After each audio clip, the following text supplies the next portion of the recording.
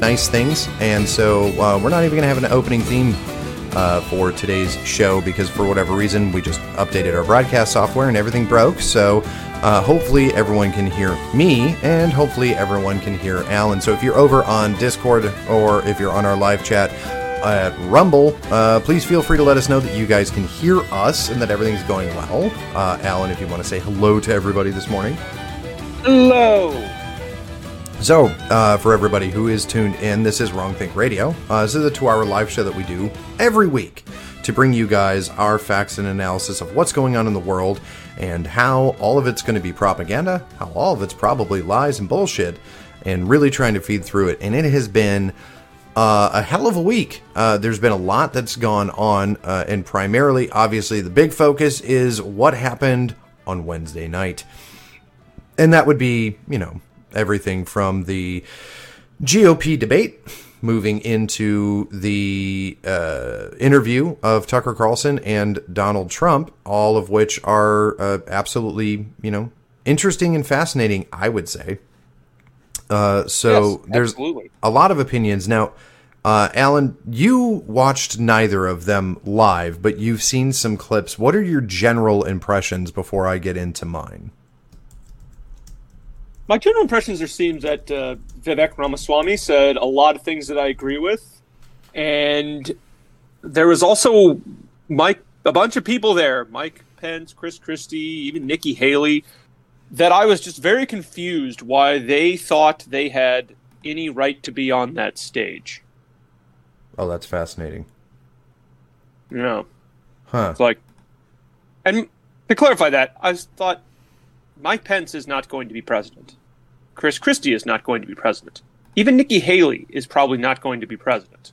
And it seems absolutely ludicrous to think that any three of them would be. So the reason they were on that stage was either to provide a counterpoint example of look at what the establishment Republicans you hate has to say. It was pretty much the reason maybe they were there. But I was just very confused why those people were taking up time in a debate where none of them really stood a chance. Unless, even as vice president, I've heard the discussion, this debate was really about who's going to be Trump's vice president, which I thought was a decent kind of explanation. But Mike Pence isn't going to be vice president again. Chris Christie certainly isn't going to be Trump's vice president. Maybe Nikki Haley. But I thought unless it was a test, the only other thing I can think is debates with these people who were a test to see, does the American electorate respond well to a reinvigoration of neoconism? And I think the neocons were maybe very disappointed that the country wasn't totally willing to go back to business as usual. Yeah, we saw a lot of really interesting stuff kind of come out of this debate. And I'm not surprised at the kind of popularity and focus that we saw from Vivek Ramaswamy. That's really unsurprising.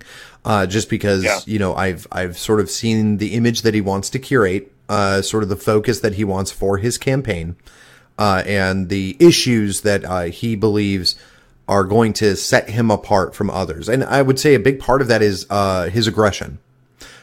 He is not I think it's actually provable in examples of what we've seen from a few things that he has said.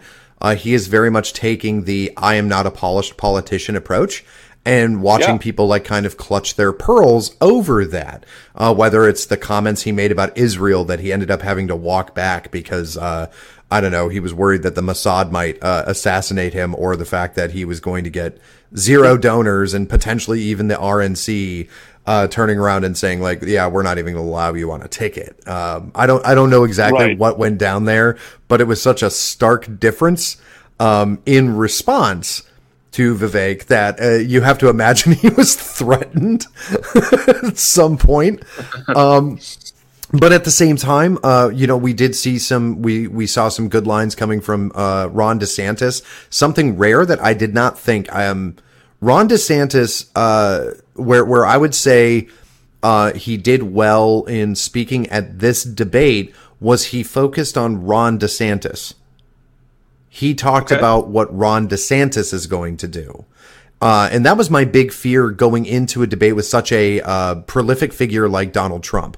How does a candidate go onto a debate stage, sell themselves to the American people when Donald Trump is polling so high and Donald Trump is, in fact, Donald Trump? I mean, it's a very difficult figure to juxtapose against, but at the same time, appeal to Donald Trump's base. Right. And I think the only two people who did a decent job of that were Ron DeSantis and Vivek, and the polls fleshed that out.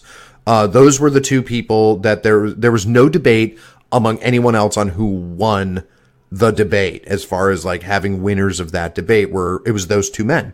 It was Vivek and Ron DeSantis, and some for different reasons. Now, I'm going to gauge this in a couple of different ways because I like the idea of giving an opinion on a Republican debate. As far as performance goes, Vivek Ramaswamy is the clear winner.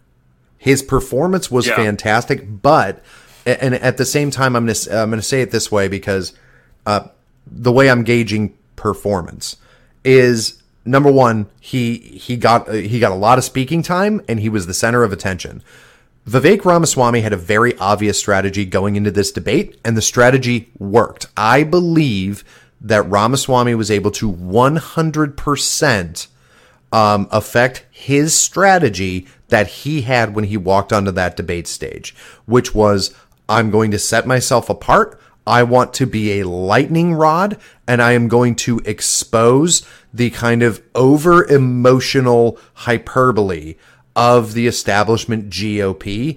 And in that vein, and I believe that was his strategy, in that vein, he was 100% successful on that night, regardless of what any poll says or any fundraising numbers. That was Vivek's strategy going out there, and he 100% pulled it off.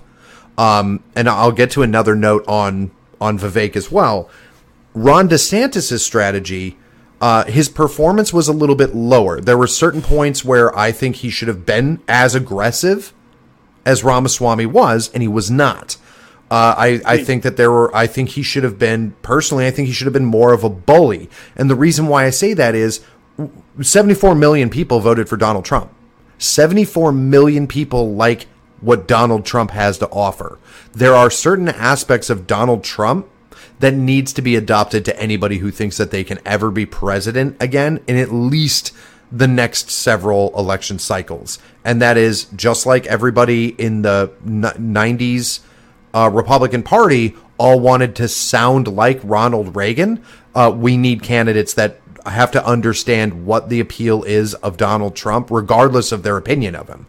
It doesn't matter if you think he's good, bad, or indifferent. The American people want somebody who's going to be feisty, who's going to fight, and is not afraid to call people's bullshit out, regardless of what color their name is or what letters next to their name.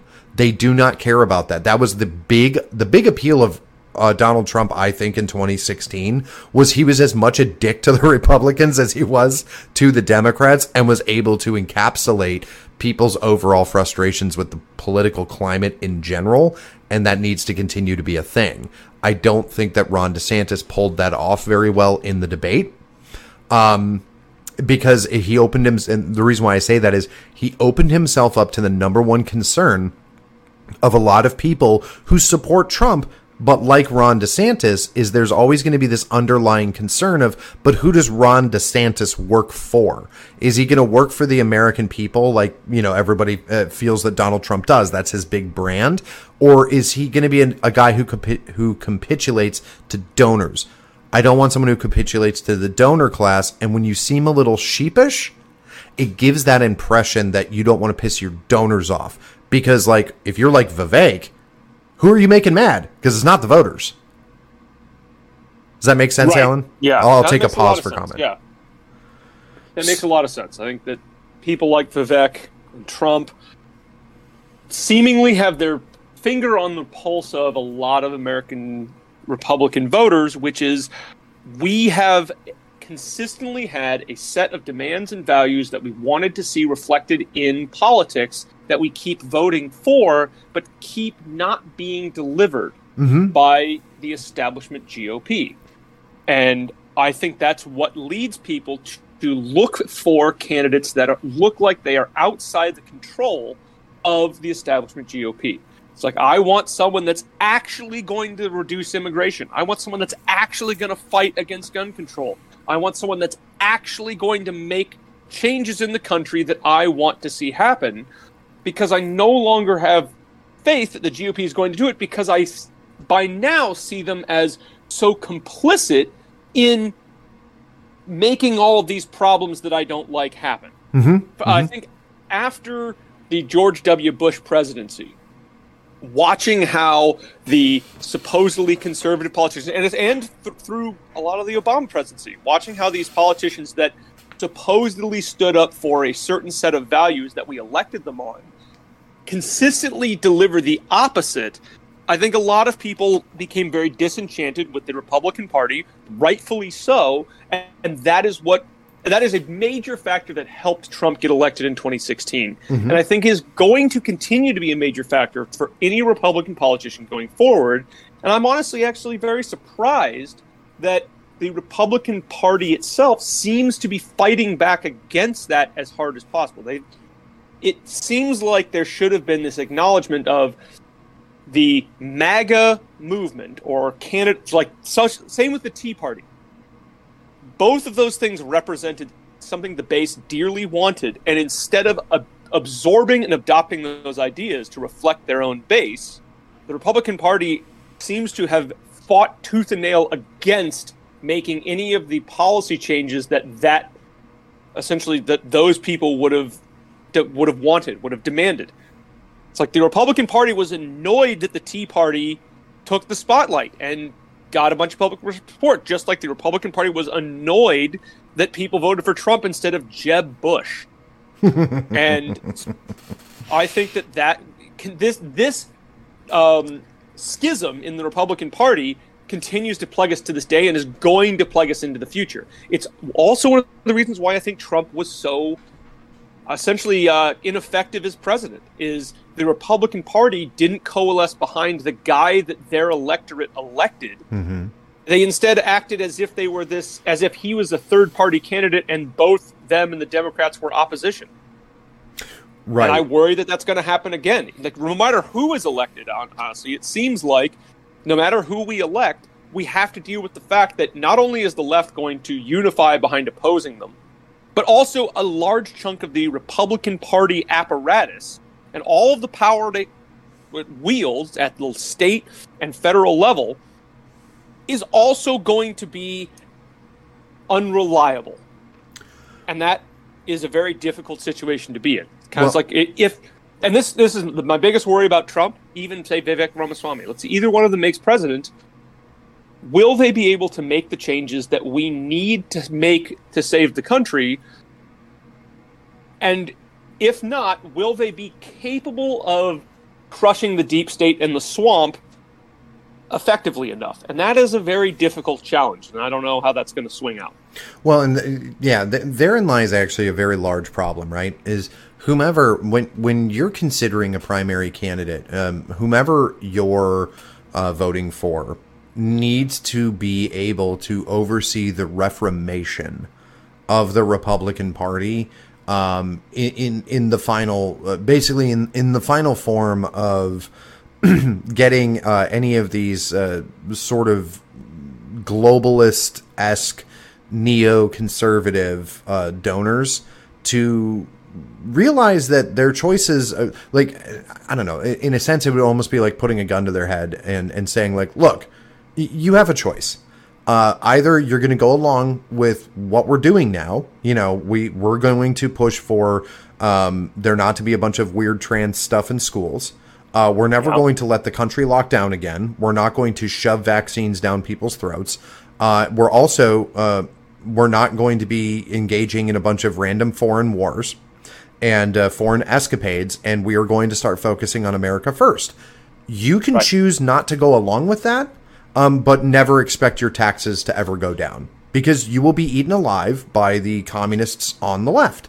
Because to be completely honest, when you look at some of these larger interests that influence the Republican Party, they don't really actually have a lot in common with the GOP, except for the deregulation and the reduction of taxes. Other than that, on a cultural level, these large donors and some of these non-governmental organizations and the 501c3s and everything else have zero in common culturally with your average Republican. They just want lower taxes and less regulation in the market. Otherwise, we don't have common cause. And so I think a lot of these things, it's why those same groups are ones that benefit heavily from illegal immigration. They don't really care about gun rights. They don't really care about eliminating the federal bureaucracy. They just care more about the free market economics and deregulation so companies can make more money. That's the reason why they vote Republican, but not because of this deep set loyalty and value of American exceptionalism. Right. And that was it's funny because that was one of the fun statements. Now, well, there's a couple of stuff. Kind of going back to the evaluation of the two candidates. When I say performance-wise, Vivek won. Sure. I've kind of explained that. You know, he was able to be the lightning rod. He was able to be the front and center. When it comes to actual debate-wise and furthering your policy prescriptions, then it was Ron DeSantis. So they both won the night for different reasons.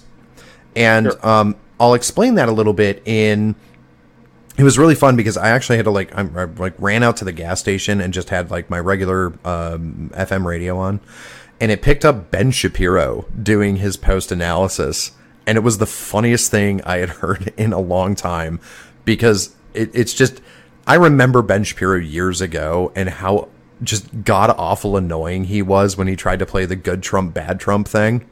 And just all that. And so it was fascinating because I was like, oh my God, what is this guy going to say about the debate? And he fucking hated Ramaswamy so much. It was hilarious. And it was it legitimately reminded me of 2015. What were his big complaints about Ramaswamy? Okay. Because I can think of a big one that probably colored a lot of his other complaints. He did not bring that up. That actually makes it surprising and kind of suspicious. Well, because he was only talking about what happened at the debate.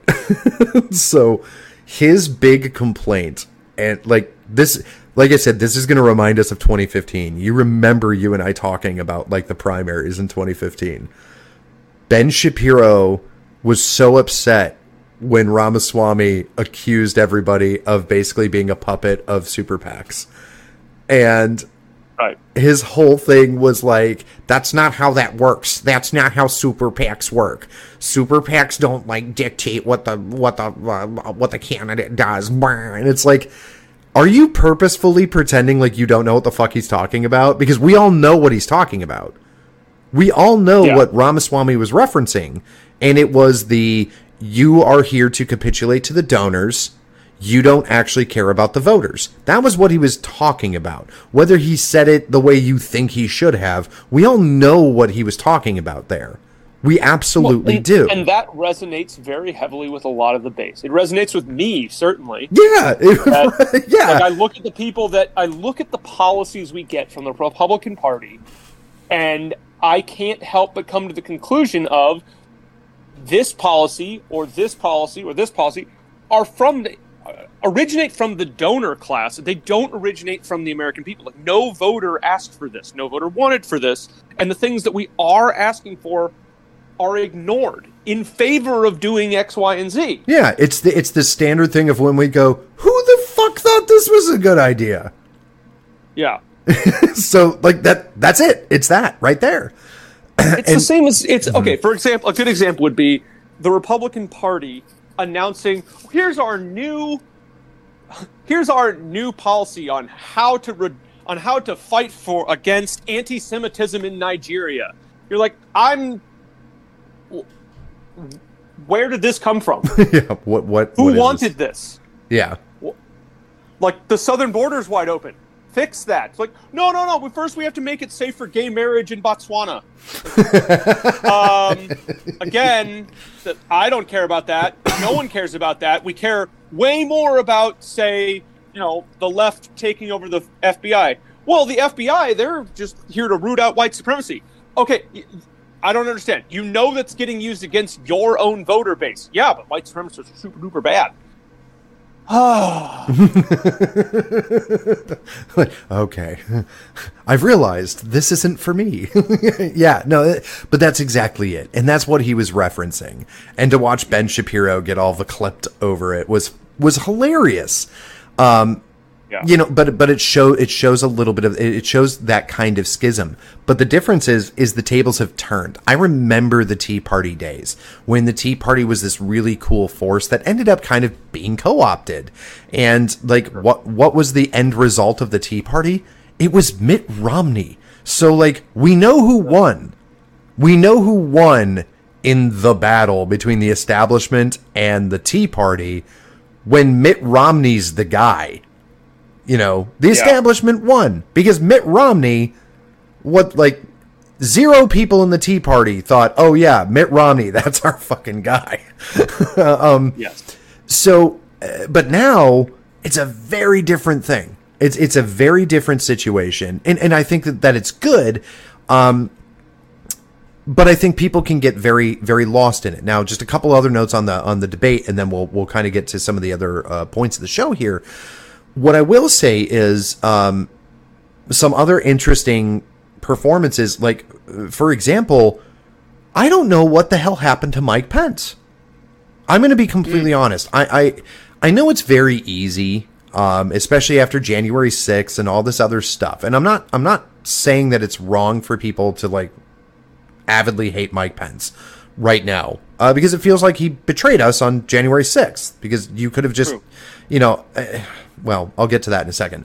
But at the same time, I remember Mike Pence not being a bad guy. I remember Mike Pence being fairly well-spoken and sort of kind of pulling that more polished statesman-y tone of the Trump administration. It made sense. He would go out and he would talk and you would be like, this is kind of neat, because you get Donald Trump who's like, this is stupid, we're not going to do this anymore, throw table and be Trump.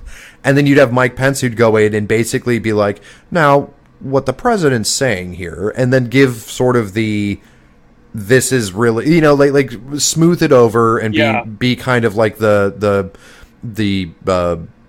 cooling saucer of the room of Trump's idle rage, which was, he played a really good job of it, but it did feel very much like Mike Pence understands what Trump is doing, supports it, and he's going to use kind of his more elder statesman and more, he was a radio host, approach to kind of make it more appealing to the broader audience, or what have you.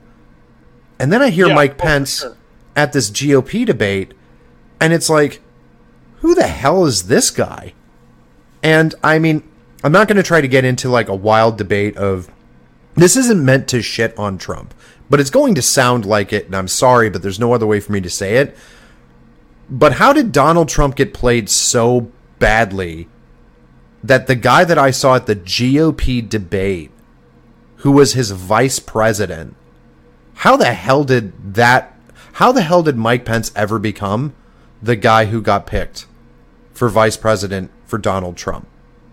Because I can't think of somebody who was more divergent from anything that I thought MAGA and America First ever believed.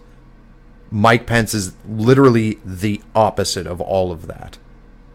I think Mike Pence was a compromise by Trump for the establishment GOP. It's like, hey, we need the establishment GOP to feel represented in the administration so that they cooperate and help us. If you pick Mike Pence as the VP, it will make all of these donors and establishment politicians and power structures. He knows how to navigate that. He knows all those people, and so he's a good add to the administration. It granted the Trump administration legitimacy in the eyes of the establishment GOP. Now, think that was the official reason. I think at the end of the day, it was also, there's also probably an element of the establishment has their guy in the administration to help blunt the populism of Trump. Well, like if Trump does things that the establishment doesn't like, you have Mike Pence there ready to try to basically run interference for him. So, I mean, that is absolutely 100% possible. It's also possible that Mike Pence did change, and this is how Mike Pence thinks he's going to be able to win the presidency. Because I have a theory. Okay. It's a very weird theory. And I guess we'll jump into it because, like, do we really need to talk about Nikki Haley and all these other people? We don't. You all have heard about it. They didn't have anything worth a shit to say. Most of it was cringy and lame. And maybe I'll touch on it here and there. I have a theory. So one of the big aspects of what people have been talking about with this strategy of charging Trump, especially with the whole Atlanta charges that came out, this RICO case and everything else, is the whole concept and strategy here is the 14th Amendment.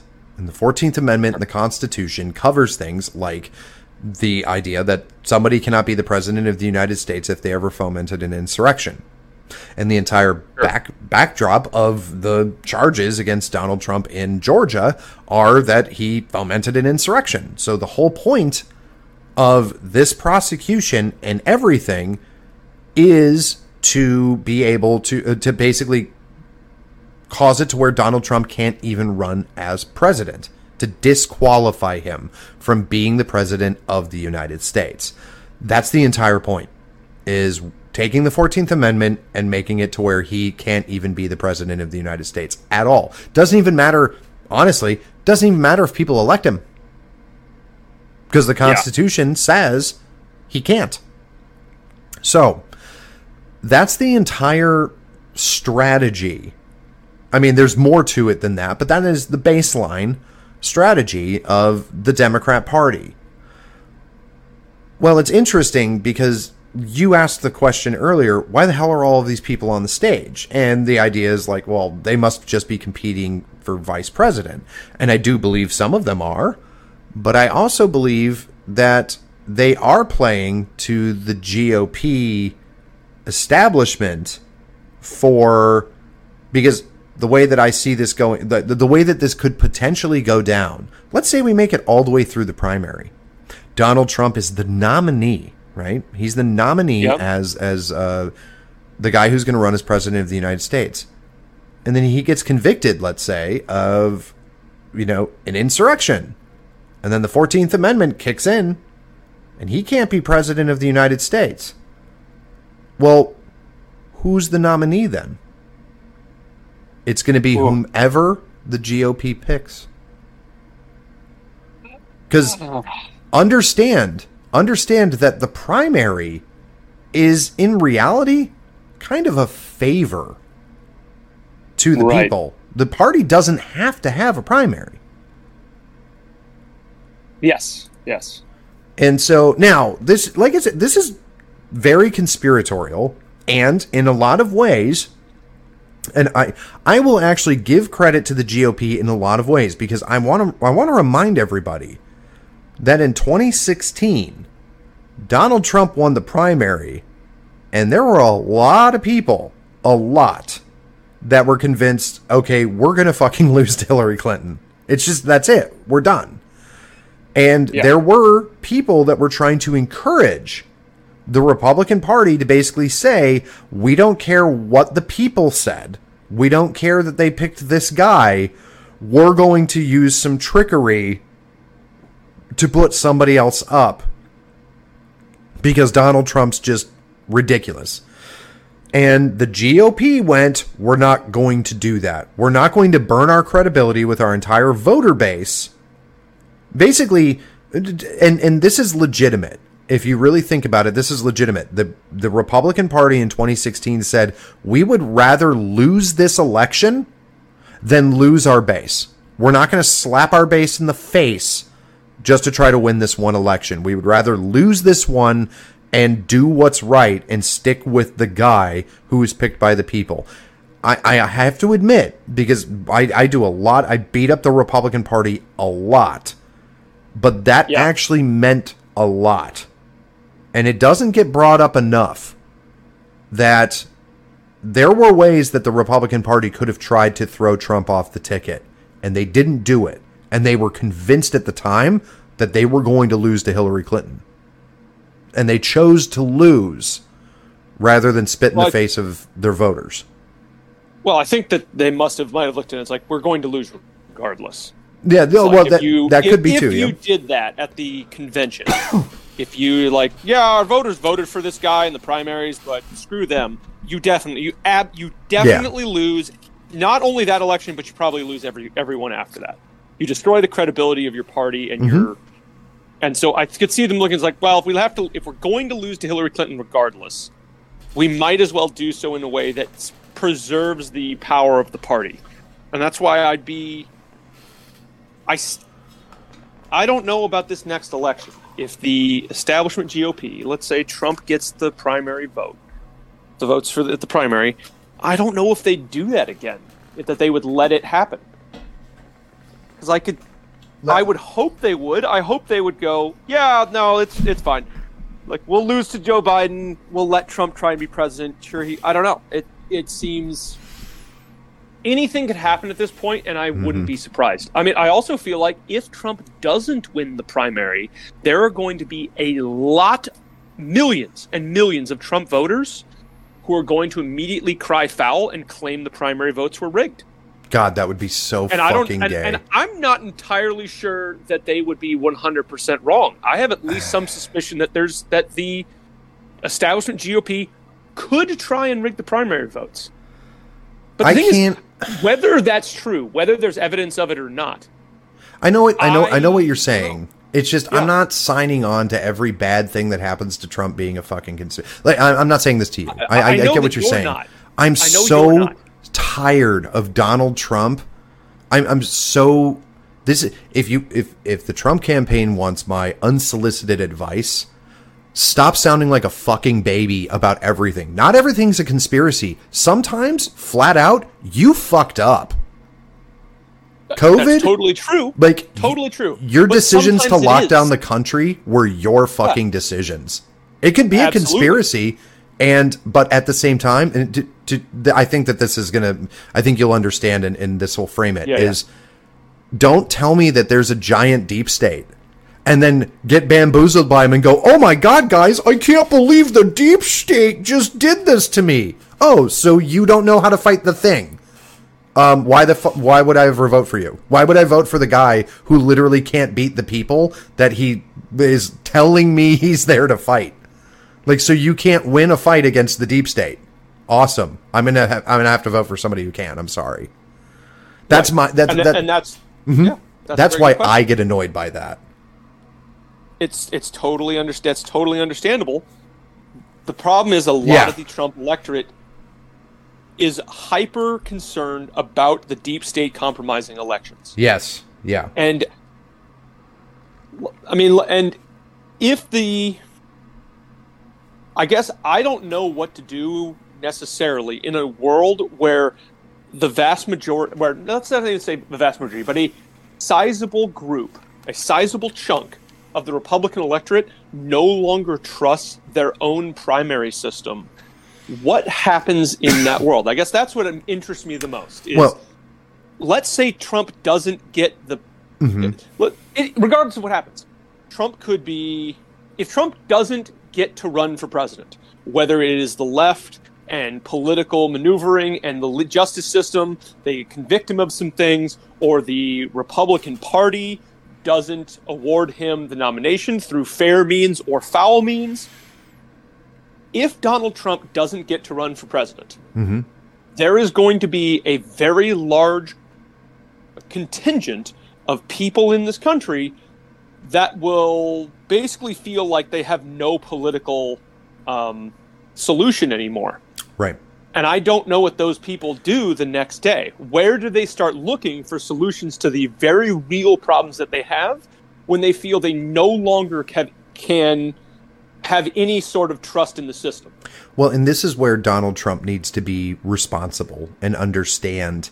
Bear with me on this for a second, but this is where he needs to be responsible and understand the larger strategic picture. If he truly believes in the movement that he wants to build, this is where he needs to be the responsible adult in the room and think about the future of this country that he claims to love and is fighting for, and realize, unless he can definitively come out and say, this is how fraud happened in the primary, if that were the case, or what have you, if the voters choose someone that's not him, he needs to look at this and say, I didn't get picked, but I can endorse the person who did, and do what every other person has done in the past. And we would avoid almost all of this scenario. The part of the problem, I think, that a lot of people have with Trump, like some of the people that used to be big Trump fans, I think part of the problem that they run into is they don't see that even as a potential. You and I would never even be having this discussion if it were a different politician. We would never even have to theorize, well, what happens if they lose the nomination? The response would be, well, they'll likely endorse the other candidate. Their war chest will get moved over, and then we'll just move forward, and it's all about beating Joe Biden and the evil, awful Democrats. And the reason why I frame it that way is, regardless who the nominee is, we absolutely have to win this next election. And by the way, and I'm surmising based off of what other people say, not what Donald Trump says. Donald Trump's got his weird campaign strategy that he's doing right now, but I don't think it's entirely real. And I'll touch on that in a little bit. But at the same time, Trump, like, let's say it's Ron DeSantis. Ron DeSantis is the nominee. Trump needs Ron DeSantis to win. He absolutely needs him to win, because he has to get pardoned. Sure. Trump has to be pardoned, or he's going to die in jail. That's the end. That is the end result. If Joe Biden gets another 4 years, Donald Trump dies in prison. That's what happens. Yeah. And so I've heard a lot of different theories and stuff. You know, like one of the things that you and I have talked about is what happens if he loses the nomination and then Trump becomes a third party and just screams and decides he's going to run independent. I thought about that a little bit last night, and it was like, well, wait a minute. There's no way, because Trump knows that there's no way that Trump doesn't know that equates to you're going to die in prison. Because if Joe Biden is the president of the United States in January 2025, Donald Trump is going to go to prison. It's happening. Oh, sure. So, but it is interesting, and I don't know. I don't. Well, actually, I'll just move into this. Well, first of all, a real quick program note for everybody. Totally fine talking about the debates, doing a recap, talking about the good things that we see coming from the different candidates.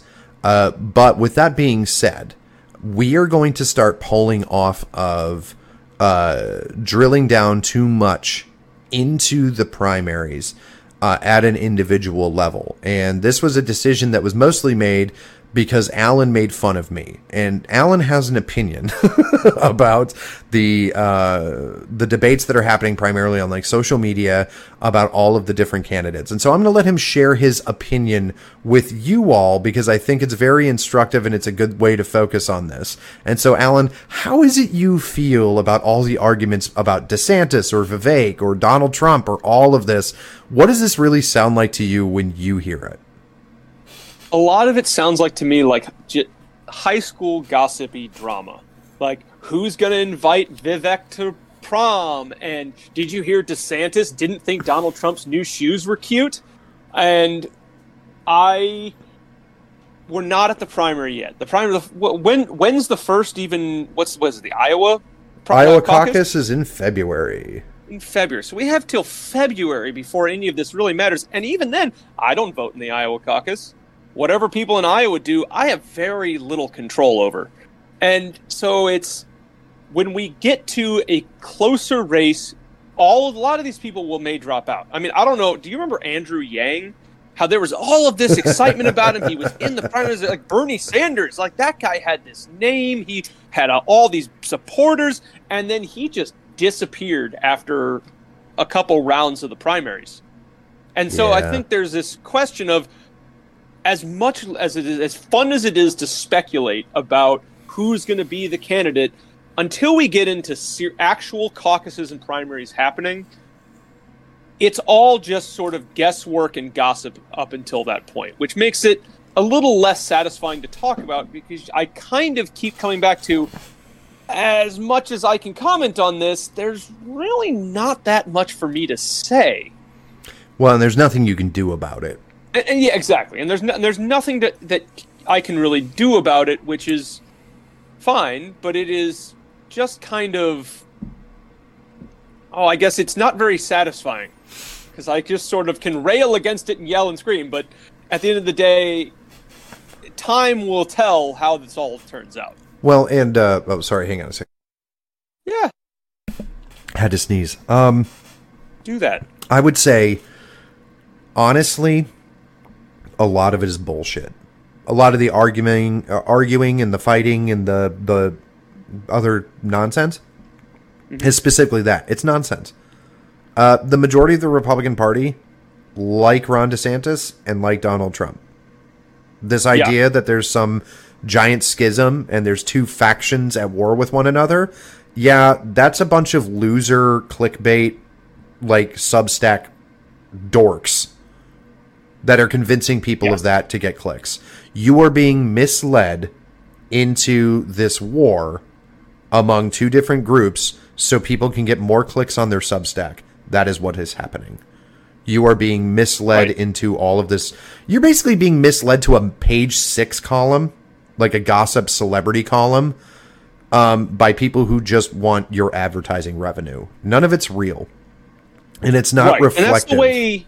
That's the way this whole, I guess, fight between DeSantis supporters and Trump supporters always felt to me as the vast majority of Trump supporters I know, if DeSantis was the nominee, I don't think a lot of them would be too upset. They might be upset that it wasn't Trump, but at the same time, I don't think they would be disappointed in a president. They wouldn't be so disappointed in a President DeSantis that they would go out and do anything crazy. Well, but at the same, and then so the amount of breath that is being spent on the whole Trump versus DeSantis fight, and DeSantis, did you know DeSantis doesn't like black people? Bah, like all of these things. I always just go, this all seems fake somehow. This doesn't seem real, because real people don't seem like they do this. Yeah, like real people don't care about this much right now. Potentially when we get closer to primary season and it actually looks like which way when people are actually asked to pick, who do you support? I think that's when they're going to care. But right now, at least to me, it seems like a lot of people might have fun speculating about it, but the reality is so far off. I just have trouble putting that much behind it. Yeah, and I don't think the attacks are even serious. An example of that is Donald Trump Jr. trying to make fun of Ron DeSantis because DeSantis wears cowboy boots, right? And they were at the Field of Dreams in Iowa. DeSantis was a baseball player, and so for whatever reason, there's a picture posted of Ron DeSantis like pitching a ball or maybe batting. And it was like, is Rhonda transitioning? Because he's wearing heels, right? Because he's wearing heels. Yeah. What's really funny is Donald Trump Jr. has a signature pair of cowboy boots that you can buy from his online store. And he wears them. Okay. And he shows them off. But then he calls cowboy boots high heels and suggests that it's feminine to wear them, which makes zero sense to anybody in the Republican Party. And so the question is there's no way you're this dumb. This has to be something else. This has to be for some other reason. And so I think I've figured out the reason. And I'm not going to be able to fully prove it and flesh it out to you all. So I'm just going to prove my reason by this. I will now, henceforth, refer to Ron DeSantis as Vice President DeSantis. Because that, I think, is what is the strategy. I think Donald Trump is going to name Ron DeSantis as his vice president. Interesting. Now, it's very hard to prove in today's landscape with all the fighting and infighting and backbiting that's going on. But I think that is the strategy. Well, number one, it should be the strategy anyway. I don't know what all the attacks are for, but I think there might actually be some like legitimate thought process and reasoning behind it. And part of it is to exhaust any landscape for the left to attack DeSantis. Also, think about this for a second. You get all of these people who are questionable about Trump to align, solidify, and just get so gilded in their support for Ron DeSantis. He's the guy that's going to win. He's the guy that's going to carry us over. He's the future of the Republican Party. Then you pick that guy to be your VP, which, by the way, means that Ron DeSantis will be the nominee in 2028. Right. And then, you get another 4 years. And so all of a sudden, there's that whole swath of people that are going to be like, well, I want a President DeSantis, and having a Vice President DeSantis is basically a guarantee of that. I think that's a very reasonable, thing. And a data point, by the way, to support that is Donald Trump has been spending a lot of people have talked about this weird like rule set that the president and vice president can't come from the same state. Explain to me why Donald Trump is spending so much time in Bedminster, New Jersey recently. Maybe he's got some nice things there.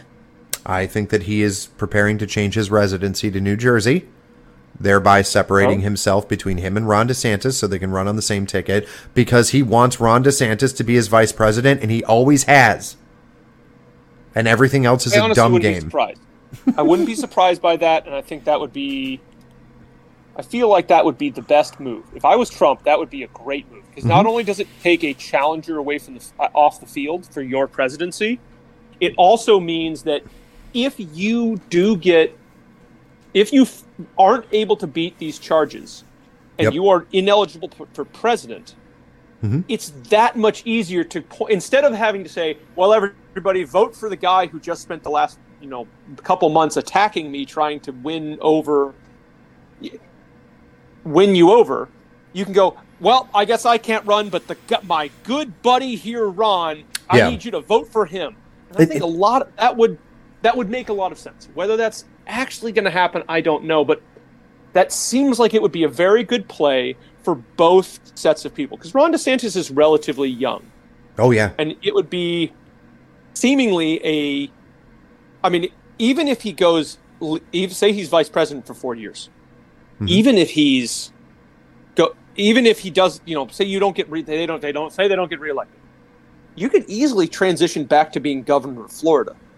I just feel like that puts you in a very strong position to either running for president in the future, like Joe Biden. Joe Biden was vice president, now he's president.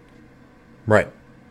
It seems like it would be, if I was Ron DeSantis, instead of having to deal with there's this horde of Trump voters that are super loyal to Trump and all of that nonsense, I can see there would be a very good case to be made for, what if you were just his vice president, and then you get the benefit of all the loyalty of the Trump voters and all of your supporters, which I feel the overlap between DeSantis supporters and Trump supporters is quite high. Oh, it's massive. I would put it at 95%.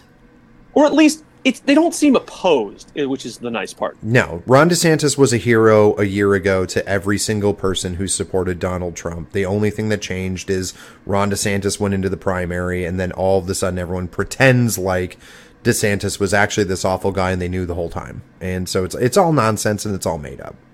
It's just simply not true. And everybody knows it. And that's the whole thing too, is like both of these campaigns know that this is all bullshit. Like they all know it, right? But and to be fair, like, I really like Trump. I want to see Trump's vengeance arc. I really do. One of the reasons why I've had such a problem with this is COVID's a big thing for me, and I didn't like what I saw happen and it was during Yeah. the Trump presidency, and we're hearing the same murmurs again. There's a new strain, and Biden's going to start putting money forward towards vaccines. And it's just like, here we go, guys. It's just like 2019. Yeah. It's almost the exact same thing again, guys. It's happening. They need mail-in voting again. New election strain has been found. We're going to lock down. And that is a big worry. Yeah, it's a huge worry because very understandable worry. What do we even do if they lock down again? What are our choices that don't end up in me spending the rest of my life in jail? And I have very few. Right. Like it's the same when talking about recently Trump had his mugshot picture taken for these court cases. And yeah. I think it's great because he looks angry and serious in his mugshot, and I kind of want it printed on a t-shirt. And I think but there is a certain something to be said for it is a crazy scenario we are into where the opposition, the political party that's currently in power is essentially acting like a banana republic and arresting its political opponents. A lot of people have commented on this, but on our phone call last night, one thing Aaron brought up was, but like, what do we do about that? It's enough to be outraged, and we're all outraged. I'm sure we're all outraged. I don't need to make the case to anybody that they should be outraged anymore. I need to just, we all know it. We all know that things are not as they should be and are headed in a very bad direction. And the question I think a lot of people are asking that is increasingly the only question worth asking is, what do we do about it? And the best answer I can come up with is, there's Aaron's suggestion, like you said, which is, I personally can't really do much other than basically start a violent, one-man insurgency. And that, I don't know how successful that could be, but I don't think it would really make the impact that you might want. And I think we have to then turn to what are the other avenues of political power that we could still capture and exercise. Because it's all about establishing essentially a capture of a political power base. And currently we really don't have any, or at least any that are explicit. And I think something like, honestly, Ron DeSantis in Florida is, I think, a very good roadmap to what is the future for Americans in the United States. And I think it is turn towards our state governments and where we can get the reddest state governments we can with the most hardline governors and push forward at the state and local level, electing people who are making a commitment to protecting their citizens, their state, their lands from predation by a tyrannical federal government. And I think that is the way forward for the conservative movement, because it certainly looks like, at least at the federal level, it is at best deadlocked and at worst controlled by the bad guys.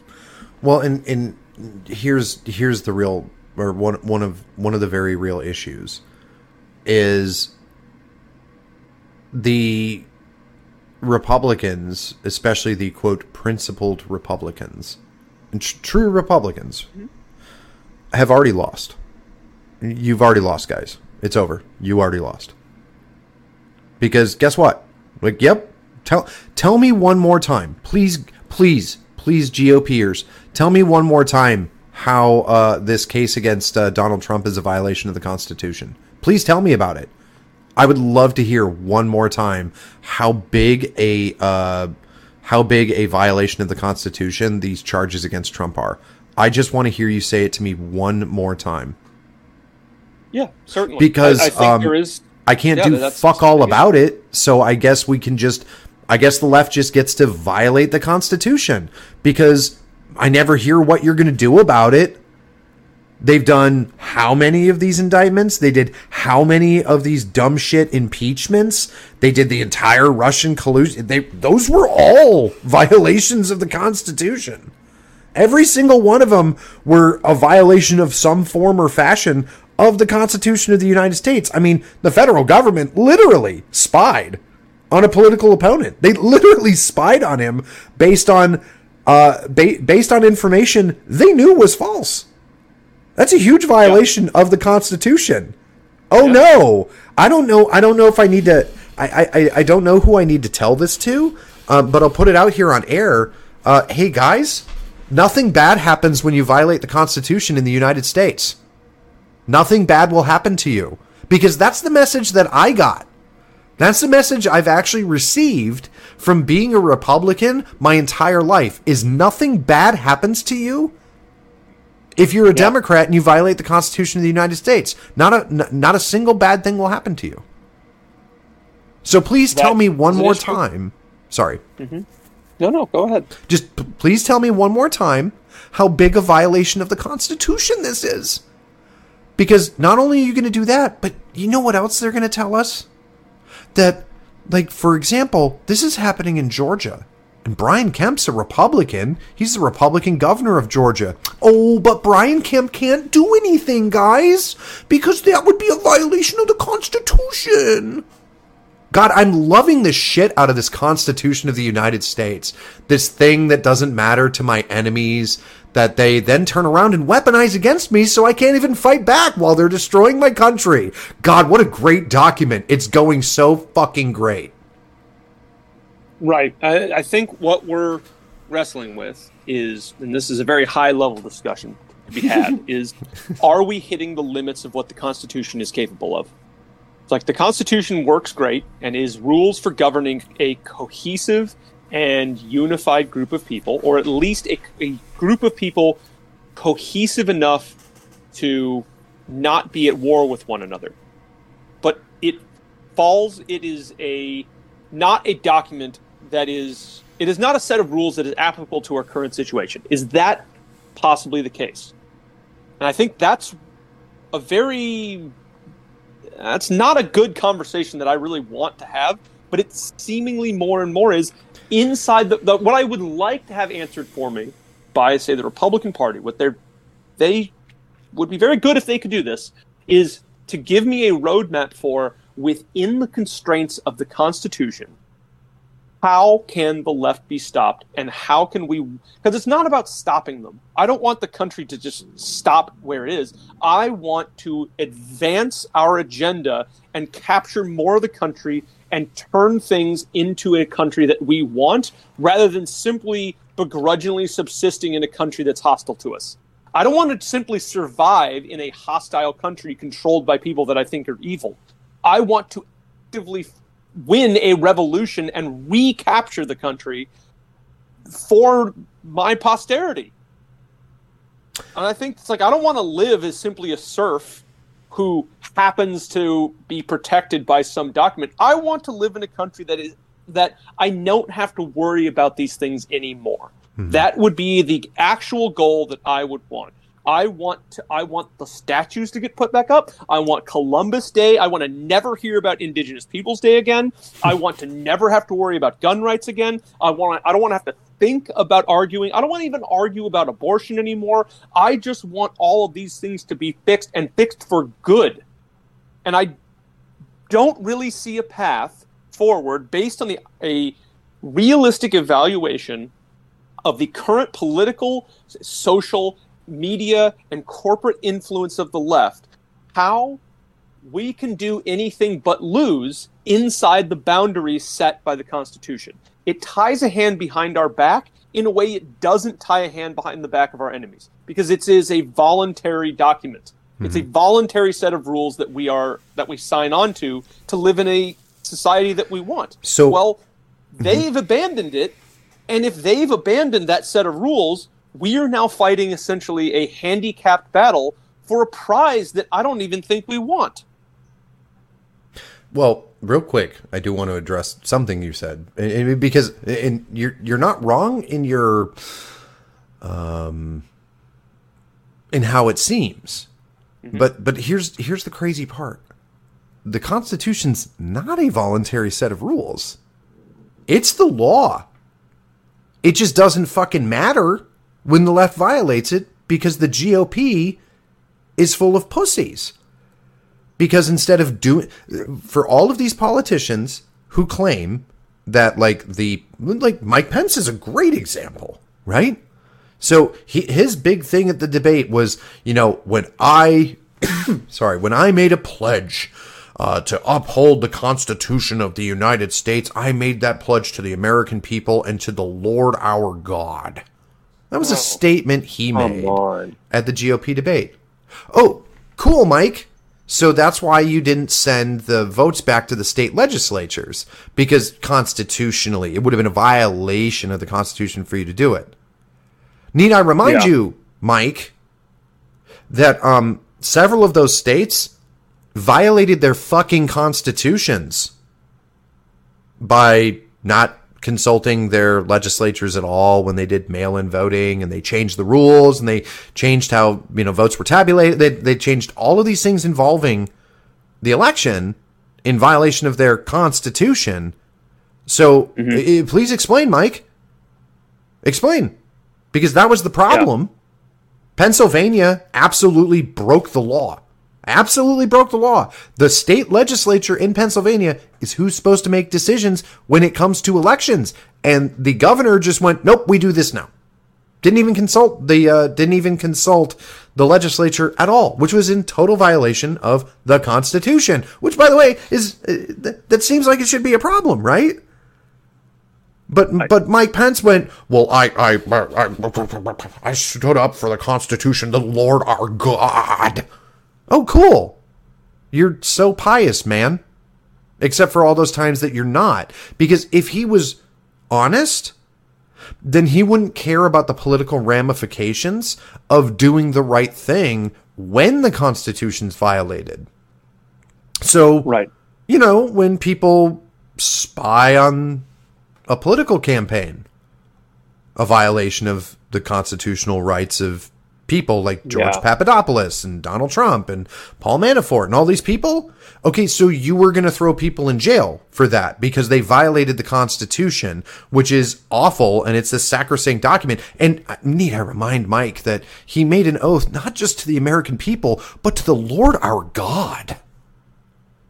Right. Right. So where the fuck were you, Mike? I just want to know. Yeah. No, I think that this is the continual frustration with the GOP is they use the Constitution as an excuse for why they shouldn't put in the effort. Yep. And it's not that they don't want to solve these issues. It's that is it laziness? Is it whatever? At the end of the day, they're not interested in putting forth the effort to solve these issues and hold the left accountable.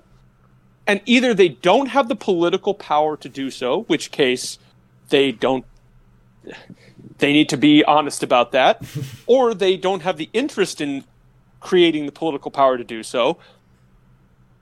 At the end of the day, it certainly feels like a lot of the GOP, a lot of these politicians have spent, this is the point I made last night, that I came up with and thought it was pretty good, which is the country is in decline.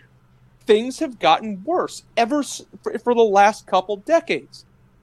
And I am supposed to vote for the people that have been in power? I'm amazed that anyone in the GOP that's been in their office for the last 20 years has the audacity to even show their face and expect me to support them. Yeah. Like, how many of these GOP politicians were super excited for us to go fight in Iraq, that never provided oversight for the war in Afghanistan, that happily went along with all of the COVID stuff, who put the Patriot Act into effect?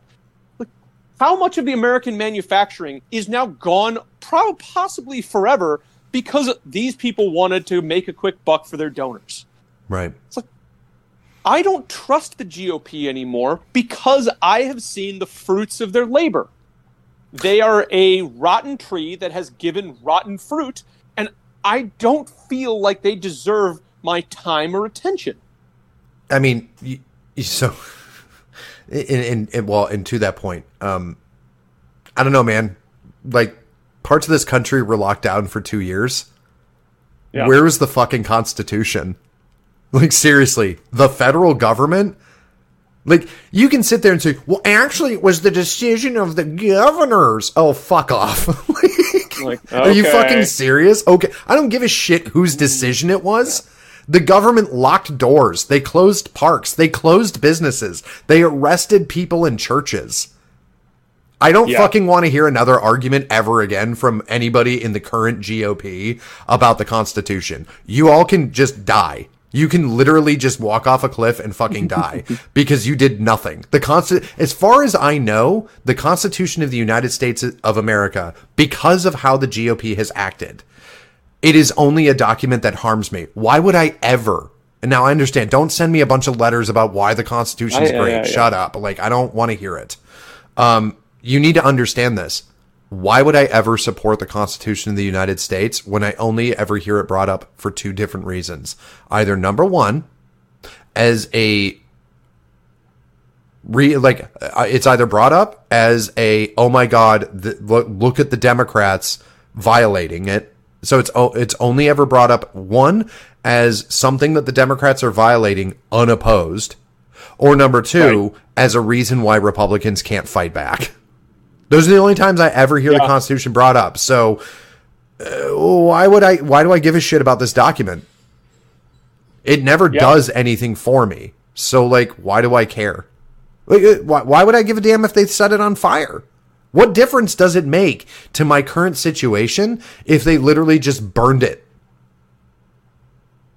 And I think this is a major issue, is I'm supposed to be able to rely on the Constitution to protect me from government overreach. Yeah. But it doesn't seem like that is the case. And so I kind of look at all of these politicians and go, well, if you can't stop the bad guys because of the Constitution, why doesn't the Constitution stop the bad guys from hurting me? Right. Well, and that's the problem, is because the way that everything works in the United States now is it's like, oh, no. Like, the Constitution will protect you in potentially 3 years as long as the Supreme Court takes up your case. Then maybe the Constitution will help you. Otherwise, you will be probably oppressed for that entire time and most likely go bankrupt and not even be able to make it to the Supreme Court. Best of luck to you. And that's a very frustrating thing. Yeah. It's absolutely frustrating. Yeah. Well, and damn it, there was another part of that too. But anyway, I can't remember what it was now. Now, don't get me wrong. I actually do like the Constitution of the United States. I would just love to see it actually, respected in this country by both parties. Yeah, because the GOP has wildly failed. No, and that's it. So the reality is it's not even laziness. It's politics. The Republican Party right now is dickering about whether or not they should impeach Biden. Think about that for a second, guys. So the Democrat Party impeached Donald Trump over a phone call and then rushed another impeachment after January 6th, and they impeached him twice in the House of Representatives.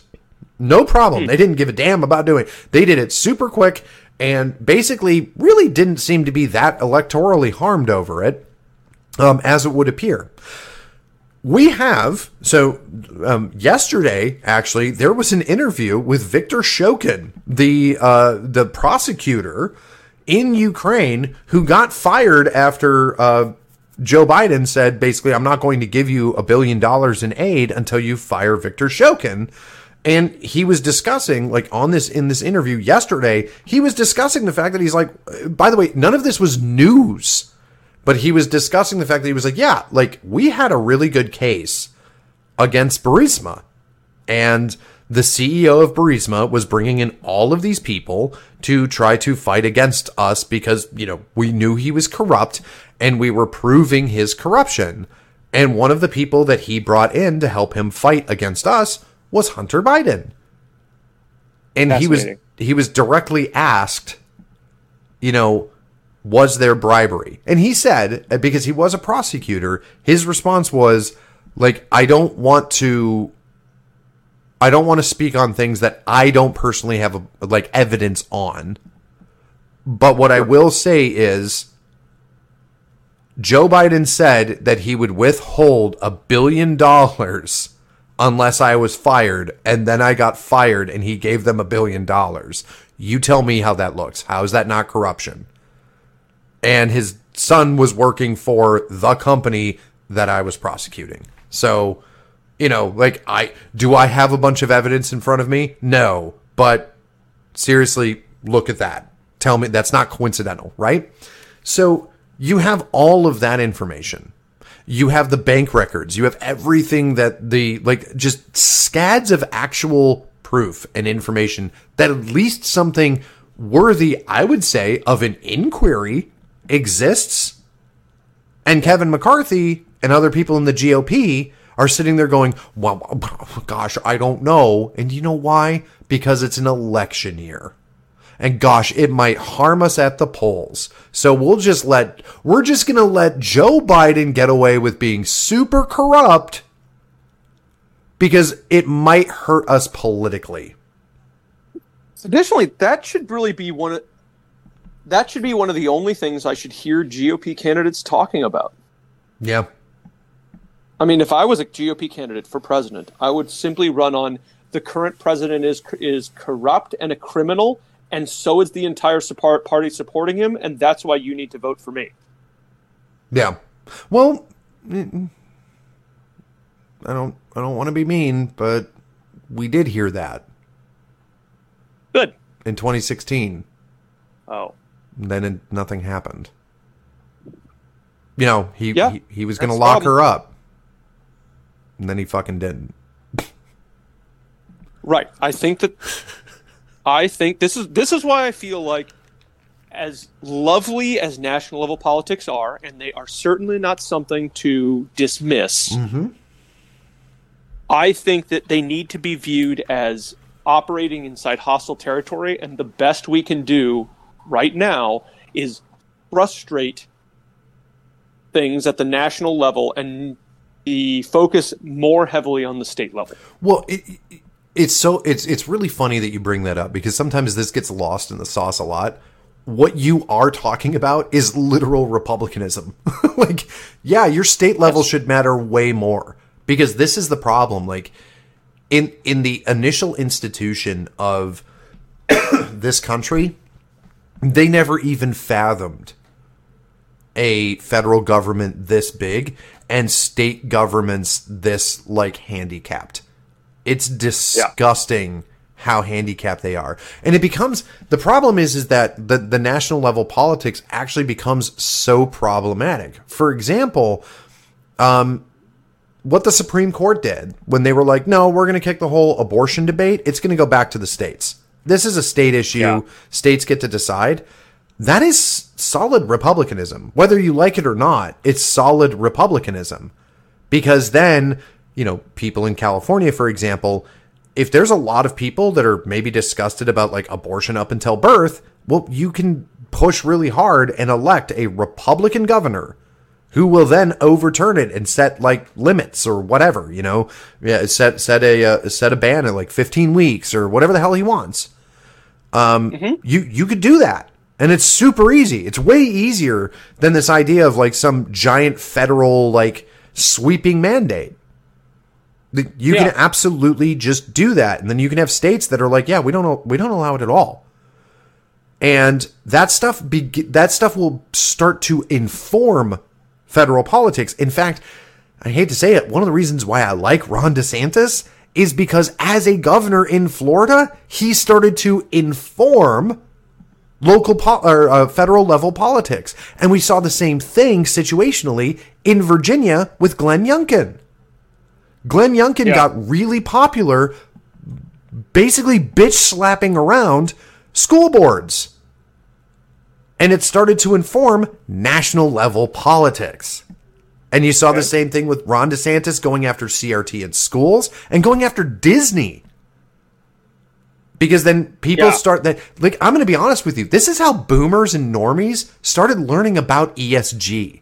It was because Ron DeSantis went after Disney, and people started basically trying to figure out how they could support the idea. Because you had a lot of Republicans that are like, oh my God, you can't go after a business. Oh, Jeezy Pete's. But it was fantastic. And so, sorry, but you're right. And we now have a blueprint and a roadmap for how absolutely important that is. And COVID's another great example. Yeah, they kicked it over to the governors. There were absolutely some governors that didn't push any of it. And then some of them that started, and then they rescinded back. And that's why. Because that's how it's always going to work. When you are going to truly be oppressed, it is going to be the only protection that you may have is that local government that Alan's talking about. And there's somebody who's the most important in reality in your local community. Do you know who that is, Alan? The sheriff. Yeah, it's your sheriff. Because your sheriff, it could get messy. Don't misunderstand. But no, that's the whole point. The point is to make it as messy as possible and to have this fight at the local level. No. What I mean, sorry, the federal government. What I mean that's is the whole goal. Yeah, it could get very messy because your sheriff has the constitutional right to tell the feds to fuck off. Yeah. It could get messy. There could be potentially a firefight between sheriff's deputies and federal agents, but it can happen, and the sheriff wouldn't be wrong. Right. And yeah, hopefully it doesn't get to that point, but we need to be prepared if it does. And I think that like you're saying, that is a great way to can imagine actually. Well, look at it. What's the big case against Donald Trump right now? It's not even a federal case. It is a state level case with a district attorney in one county of Georgia.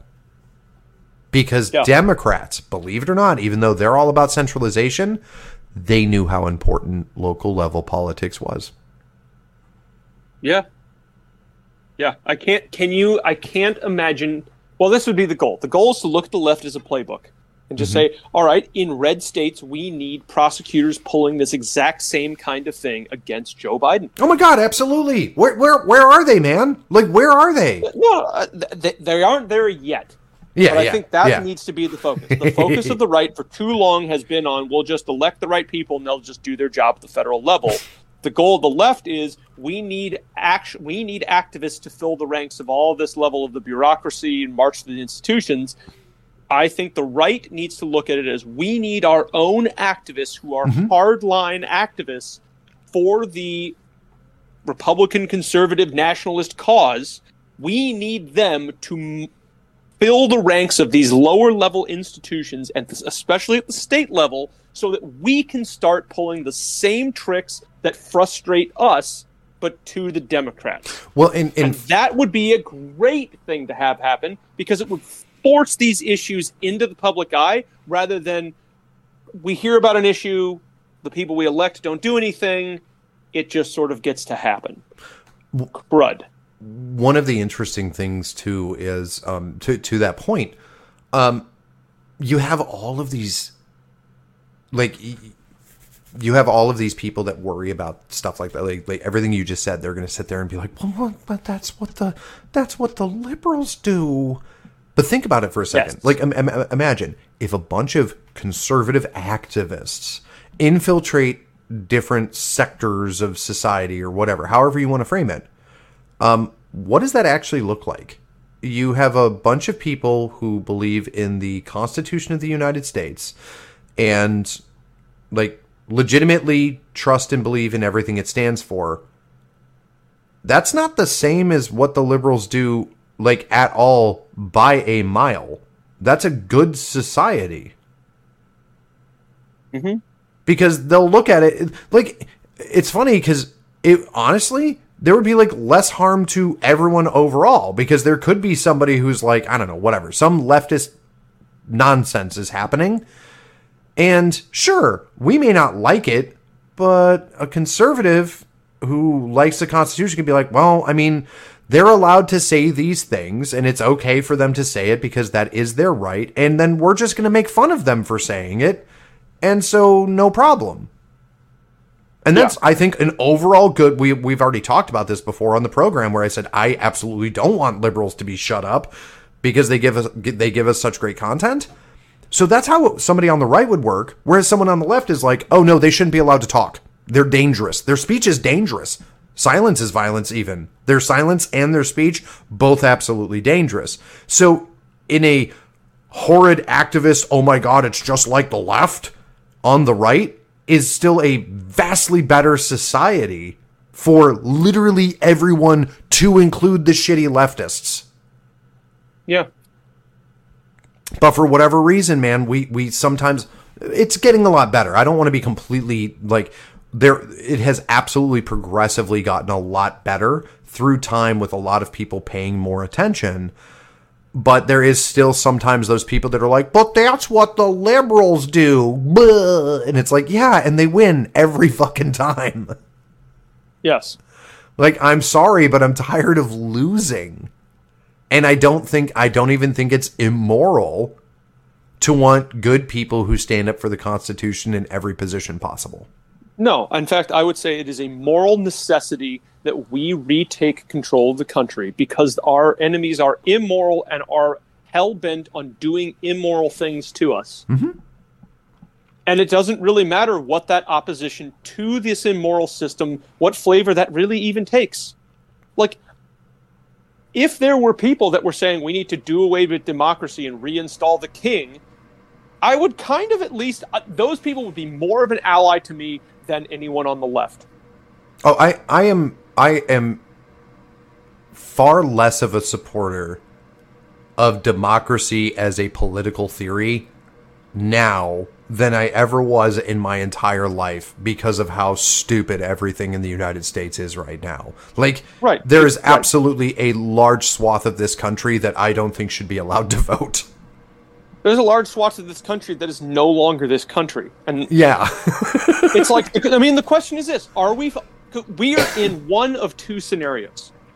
There's no other options than this. We are either in a cold civil war where we are essentially two different nations trapped in the same territory fighting each other over who gets to dominate whom, or are we essentially a resistance trying to fight to overthrow the yoke of a essentially hostile imperial power?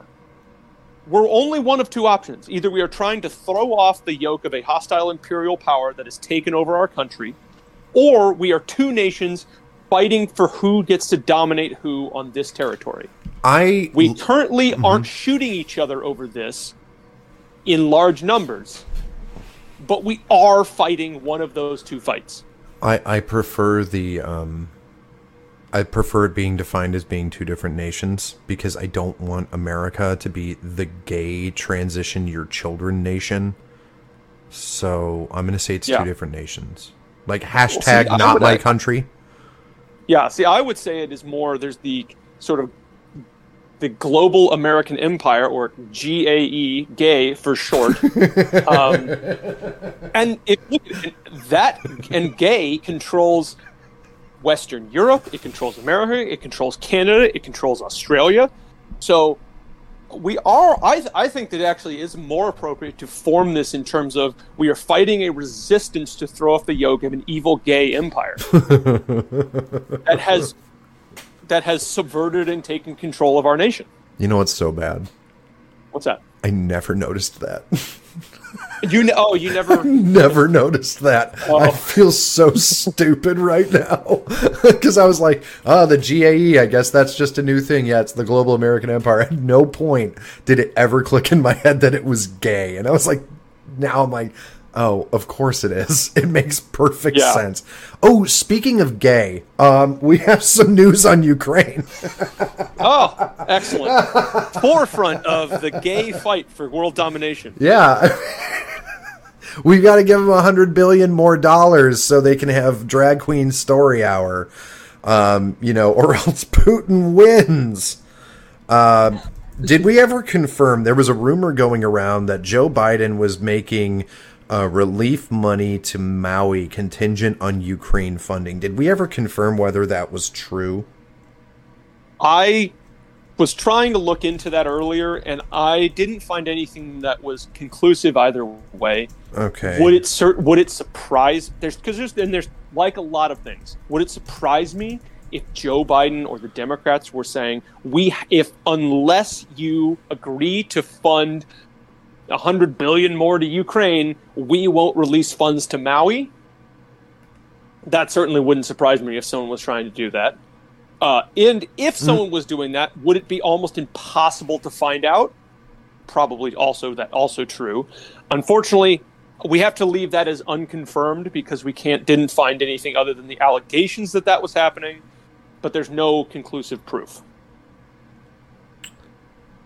Yeah, let me see. I'm catching up on something real quick on basically where that came from is according to lawmakers in Washington, the financially stressed agency, being FEMA, which has been called on for numerous environmental catastrophes in recent years, is expected to run out of money within the month. U.S.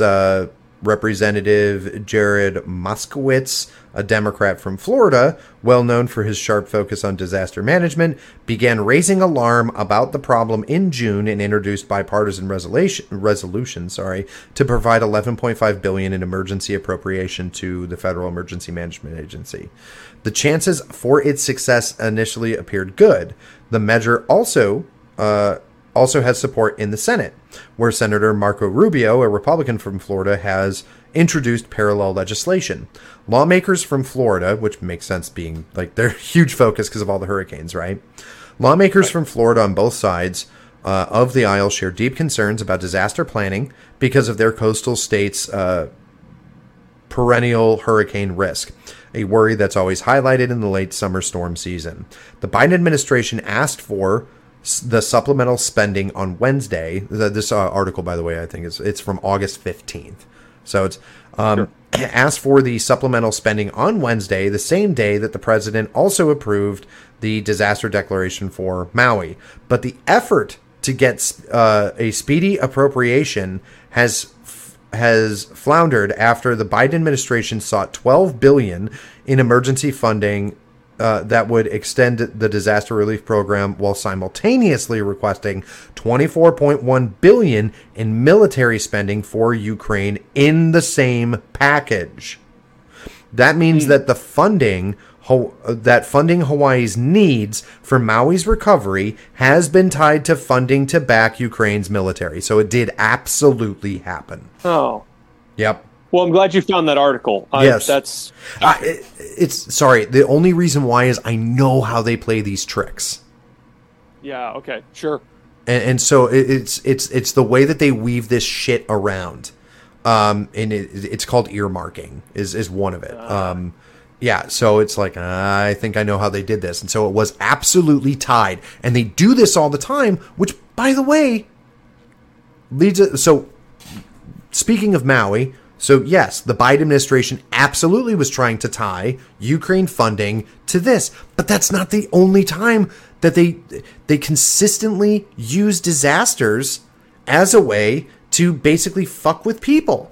So you have these Maui wildfires where it basically looks like the entire situation is the result of the fact that a massive, basically, so all of Hawaii is Democrat. It is a liberal paradise. There's no real opposition whatsoever in the entire state. And it's a complete shit show. There are literally claims that people were trying to escape the wildfires, regardless of why this occurred.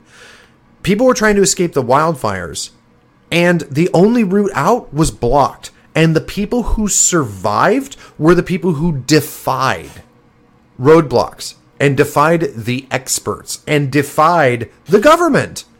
Those were the people who survived. There is a massive amount of mismanagement for decades that resulted in a giant wildfire while the left is trying to tell you it was climate change. And on top of it, the media is completely gone. Now, I don't... There has been a media blackout of the situation in Maui. Is what you're trying to say. Now, okay. I do not care whether or not the President of the United States goes to every freaking disaster on the planet. I think it's stupid. It's always been stupid. It's obstructive. The President is not helpful when a hurricane or a flood or any of this shit happens. They're not helpful showing up, and it's nothing more than a photo op. And so it's total bullshit. But the Democrats set this as a rule when they went after George W. Bush and Katrina, and then they went after Donald Trump with Hurricane Maria and whatever other disaster. I'm sure we could come up with a bunch of them. But every time they would bitch, piss, and moan about either George W. Bush wasn't here, wasn't there, didn't do X, Y, and Z. And then it was Donald Trump needs to be there. Why isn't Donald Trump there? I mean, I remember seeing videos of Trump walking around in the devastation of the Black Lives Matter riots. Sure. And so the Democrats set the rules and the media set the rules that to be a good president, to not be a heartless person, you've got to go rushing out there anytime that there's a disaster. But apparently, only if you're a Republican. Because here's a really great comparison, folks. You're not hearing anything from the media critical about Joe Biden when it comes to Maui. It took him 13 days to get out to Hawaii, and he basically used it as a pit stop in between vacations. And I'm not joking. He was in Rehoboth Beach on vacation, got on a plane, stopped at Maui, and went to fucking Lake Tahoe on vacation. That is exactly how his schedule just worked out. Now, when he was asked about it, as everyone probably already knows, he responded with no comment. When he was asked about his reaction while on vacation to the wildfires that were happening in Maui. And his response was no comment. Now, what happened just the other day in Florida? Well, a man went into a Dollar General and killed 3 people and then himself in what police are describing as a racially motivated attack. Now, they know it's racially motivated because they know everything about this guy and apparently have a manifesto he wrote before he did the attack. We still, by the way, don't have the manifesto at all of the trans, whatever it was, the trans woman, the woman that claimed to be trans that went in and shot a bunch of kids at a Christian school. We're still not allowed to see that manifesto, but literally within hours of somebody going and shooting 3 people in a Dollar General, it is national news. We have the manifesto. We already know everything about it. We already know it was racially motivated. And the media is demanding to know when Ron DeSantis is going to go to Jacksonville. They want to know right now, when is Ron DeSantis going to go there? When's he going to go there? What's he going to do? Are you fucking kidding me? Like, you know, we can all see this, right? Like, it's bad enough. Like, yes, 3 people being shot in a racially motivated attack is terrible. That's obviously awful.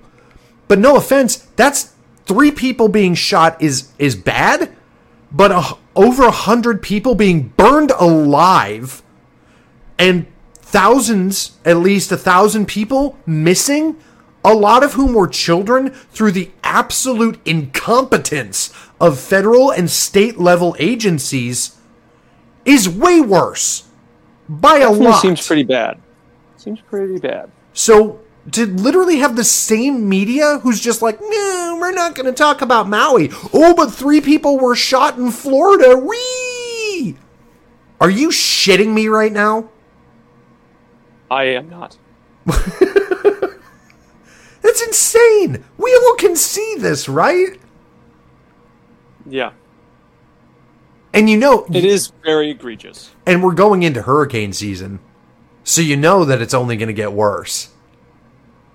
Well, the thing is with Maui, the death toll, I keep seeing it as 100 dead, 1,000 missing. And this long after the incident, I feel like if you're still missing, you're dead. Yeah, it's not... Here's the problem. And the other part is that absolutely, if anyone was an objective journalist, you would be reporting, you would be trying to find out. You'd be like, hey, what is the morgue reporting? What is this reporting? There should be an updated death count by now, and the fact that there isn't seems suspicious to me. The problem is... a lot of the information I keep hearing about what happened during this fire seems like it points to gross negligence and mismanagement of the government of Maui during this event, which made it into a catastrophe. Yeah. It's like we talked last week about how this diversity and equity guy held up the flow of water to fight the fires. Yeah, you've got to check with the taro plantation. The indigenous taro farm before we allow you to fight the fires with the water. That's burning people alive. Yeah. We talked about that. We talked about how the emergency management guy didn't turn on the sirens to wake people up and alert them to what was going on, to alert them that they need to evacuate. Yeah. I have seen a lot of discussion about how the police were blockading roads and controlling traffic, which ended up seemingly drastically exacerbating the death toll. The constant refrain I've heard from firsthand sources in Maui is the people who disobeyed orders are the ones who survived. Yep. I've seen video that people took on their phones of here we are coming up on another police barricade. There's tons of traffic. The police are telling us to turn back, but back that way is only fire. So I'm taking the minivan off-road and we're getting the hell out of here. And again, maybe there's a lot of people that want to allege malice, that this fire was intentionally done to depopulate the area, destroy these buildings so it can be taken over by billionaire developers. I don't know about that. But I do know that I'm not willing to say no. Yeah, exactly. Anymore, I'm not willing to say no, that's impossible. But at the same time, at minimum, there was absolute and clear negligence and incompetence on the people in charge of Maui. And I know that since they're all Democrats, they will do everything they can to deflect any and all criticism and ensure that as few people as possible know about this event. Isn't it odd to you that there's no outrage? Like, possibly hundreds of people are dead in a way that was probably preventable. Right. It's one of the worst disasters that's hit as far as death toll in the United States in a while. There's no outrage. There's no hashtags on social media. People aren't changing their profile pictures to the Hawaiian state flag. You even had oppressed people of color, victims of colonialism, dying in this fire, and the left isn't trying to capitalize on it for gain. Except for to talk about climate change, which had nothing to do with this. Except to talk about climate change. Mm-hmm. It tells me that there is something rotten going on here, even if it is simply how it's being used to push political messaging, or being hidden so that it doesn't distract from the great job Joe Biden's doing. Yeah, well, there's something that stinks about the whole Maui thing, and I don't like it. Yeah, the easiest answer is 100% that you can't criticize dear leader. Like, Joe Biden is an absolute shit show, and the media signed on to him 110%, and then helped, literally helped lie to the American people about this guy, just specifically to beat Donald Trump, and screwed the United States. Like, think about it for a second.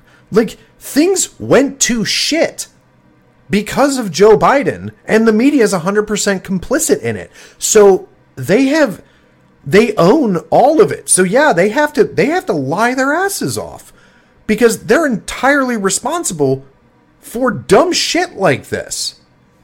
It's all their fault. They lied to the American people. They suppressed information from the voting public, willingly and knowingly suppressed information. And now we have an absolutely corrupt, potentially mentally compromised, and in other ways, like financially compromised, individual sitting in the White House. And the media was like, oh shit, we did this to us. And you did.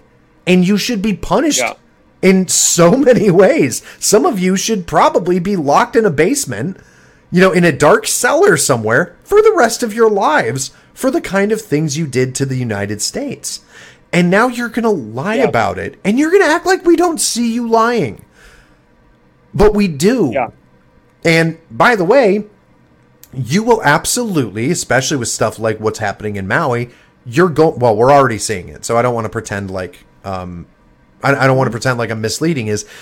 There is now a renewed effort for the left to try to regain control of social media because Elon Musk purchasing Twitter has been a disaster for the Democrats. This Maui fire would just be something sad, and you would never hear any of the bad shit if Elon Musk didn't own Twitter.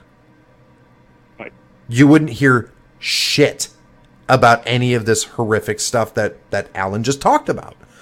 But you do, which is exactly why the Department of Homeland Security just released a report claiming that the Russian FSB is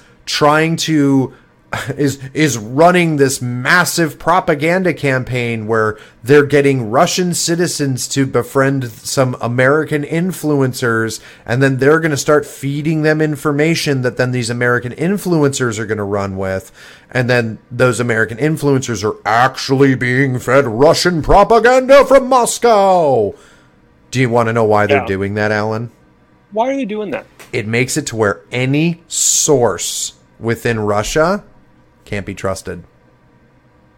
Right. Any source that doesn't come from the U.S. government can't be trusted. Yep. Or gets the qualifier of non-vetted information, which means it then is subject to essentially criticism of, well, it's probably misinformation. It can now be deleted off of social media. It can now be suppressed and censored because it is, quote, misinformation from a foreign government.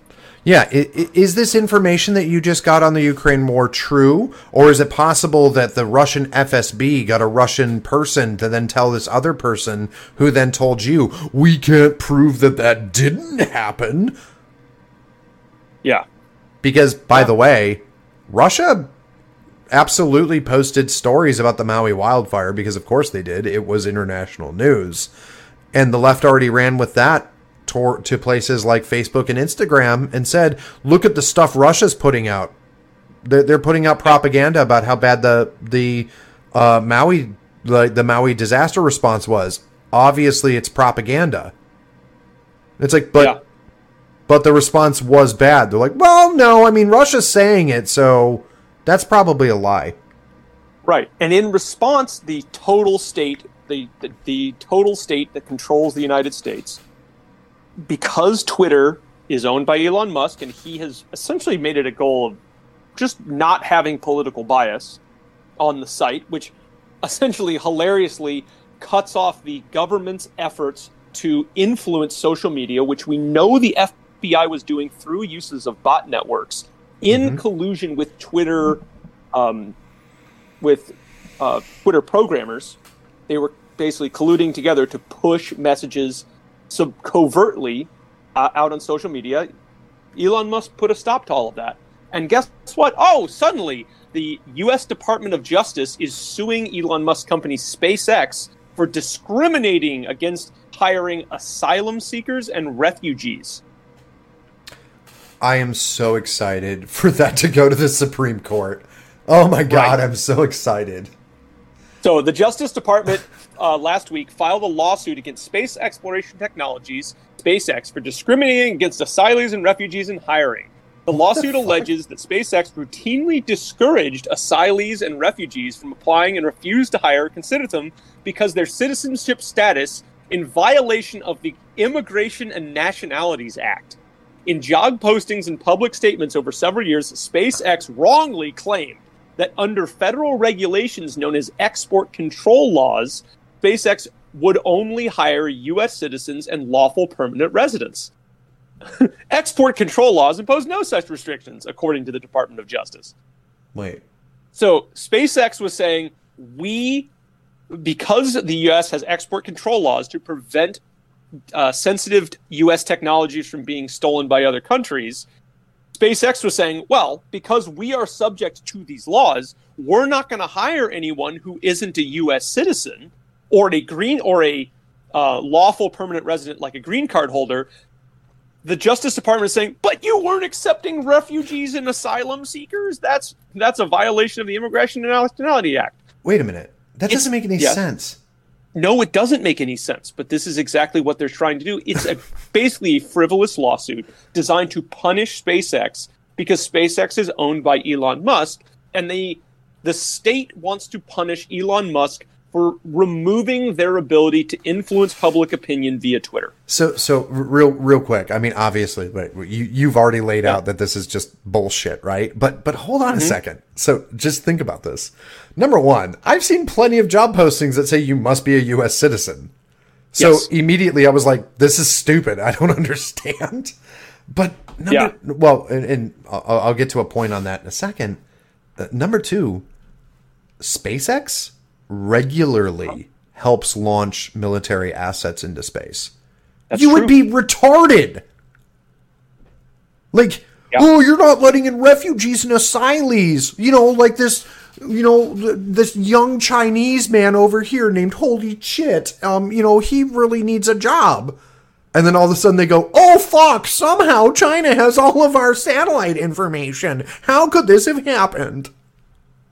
Well, that recently happened with the Navy. I know. There was the Navy was giving top secret clearances to people that were previously Chinese nationals because the Biden administration reduced the requirements specifically because of diversity. Right, and so the United States military has a standing policy of accepting people. If you join the U.S. military, if you're an immigrant, you can join the U.S. Military, serve in the U.S. military, and through that, it's a pathway to citizenship. Yes. I met a number of people in the military that had done this exact same thing, including actually a guy from China who was a air conditioning repair technician. Oh yeah. Who was like, he had like some actually degree even. He's like, oh yeah, this is he was like an engineer, I think, or something. Yeah, like through this program, I'm getting American citizenship, and when I get a citizenship, I can bring my wife over from China, and we can start a new life in America. He was a very nice man. Well, yeah. In August 3rd, 2 U.S. Navy sailors had been arrested for charges relating to spying for China. Basically, they were passing along national defense information to Chinese intelligence officials in return for cash payments. Because saying some guy who's a former Chinese national, he should be able to get a top secret clearance just like any other red-blooded American because we don't see race. Well, because really, we feel diversity is our strength. You see, you're already upsetting me, Alan, because I don't know if you know this. That Chinese national was actually more American than most Americans. Exactly. More American than most Americans. Mm-hmm. In fact, most Americans probably are at risk for white supremacy and white nationalism, which are the biggest threats to U.S. national security. That's true. In fact, it'd be irresponsible for the Biden White House to not put foreigners in charge of national security because every other regular American could be a white supremacist terrorist. At least he wasn't racist. At least he wasn't racist. And yes, hopefully put that on the trans. tombstone of America. That's the tombstone of America right there. The epitaph of America of at least they weren't racist. Oh my god! It's like that. There's that picture of like, can you imagine if it were a Democrat? But at least exactly. they weren't racist. On the tombstone. That's great. We should maybe we should make a T-shirt or something with that on it. That would be pretty good. Oh man, we are coming up kind of on the end. We're already hitting 1400, but we did start a little bit late. There is something I do want to cover a little bit because it's weird and it's stupid, and that was the head of Wagner Group purportedly. Yeah. And purportedly to include, I'm hearing that DNA evidence has confirmed, which is weird that you have to say that, that the head of the Wagner Group, whose last name I, for the life of me, can't. I think you can. You know it. Like Progzorin or something. We'll go with that. Don't quote me on that. Yeah, he was killed in a plane crash. And by plane crash, I mean I saw flaming and smoking debris coming out of the sky. It certainly seems like that this was not just a run-of-the-mill happens. Mostly a guy who perpetrated a quasi-coup against Putin dies in a mysterious plane crash exactly 2 months later. Yeah. I mean, you don't have to be a conspiracy theorist to feel like there might be a little more to that story. Yeah. No, yeah, it's weird though, and I don't know how to feel about it because, like, if Putin were to kill the guy, and I understand there's absolutely some arguments on the idea of it being politically untenable and all this other stuff, but it's like, sure, the guy tried to foment a coup in Russia, supposedly. If Putin wanted to kill the guy, he would have just did it then. It makes perfect sense. Maybe. I mean, yeah, no. He also is head of Wagner Group, right? And maybe you'd be like, if we just kill this guy, we now have a whole bunch of his potentially loyal mercenaries that are heavily armed, that now might have a big grudge and feel that they're next. So I could see how you'd be like, let's let him get away with his little coup. Mm-hmm. We're going to come to some quote agreement. As a result of that coup, a lot of the Wagner militia was essentially disbanded and folded into the official Russian Ministry of Defense. Right. And now all those guys for a couple months, have been dispersed throughout the Russian military, and now aren't a cohesive group with military force. Yeah. They're essentially they've been essentially defanged as a individual threat. And so now you could kill the guy, and it's like, well, what the Wagner group, former Wagner guys might be upset, but they might go, well, I used to be in like an armored battalion with my buddy where we had tanks and all this stuff, and now I'm basically just a Russian infantryman surrounded by non-Wagner guys. I can't foment any sort of rebellion now.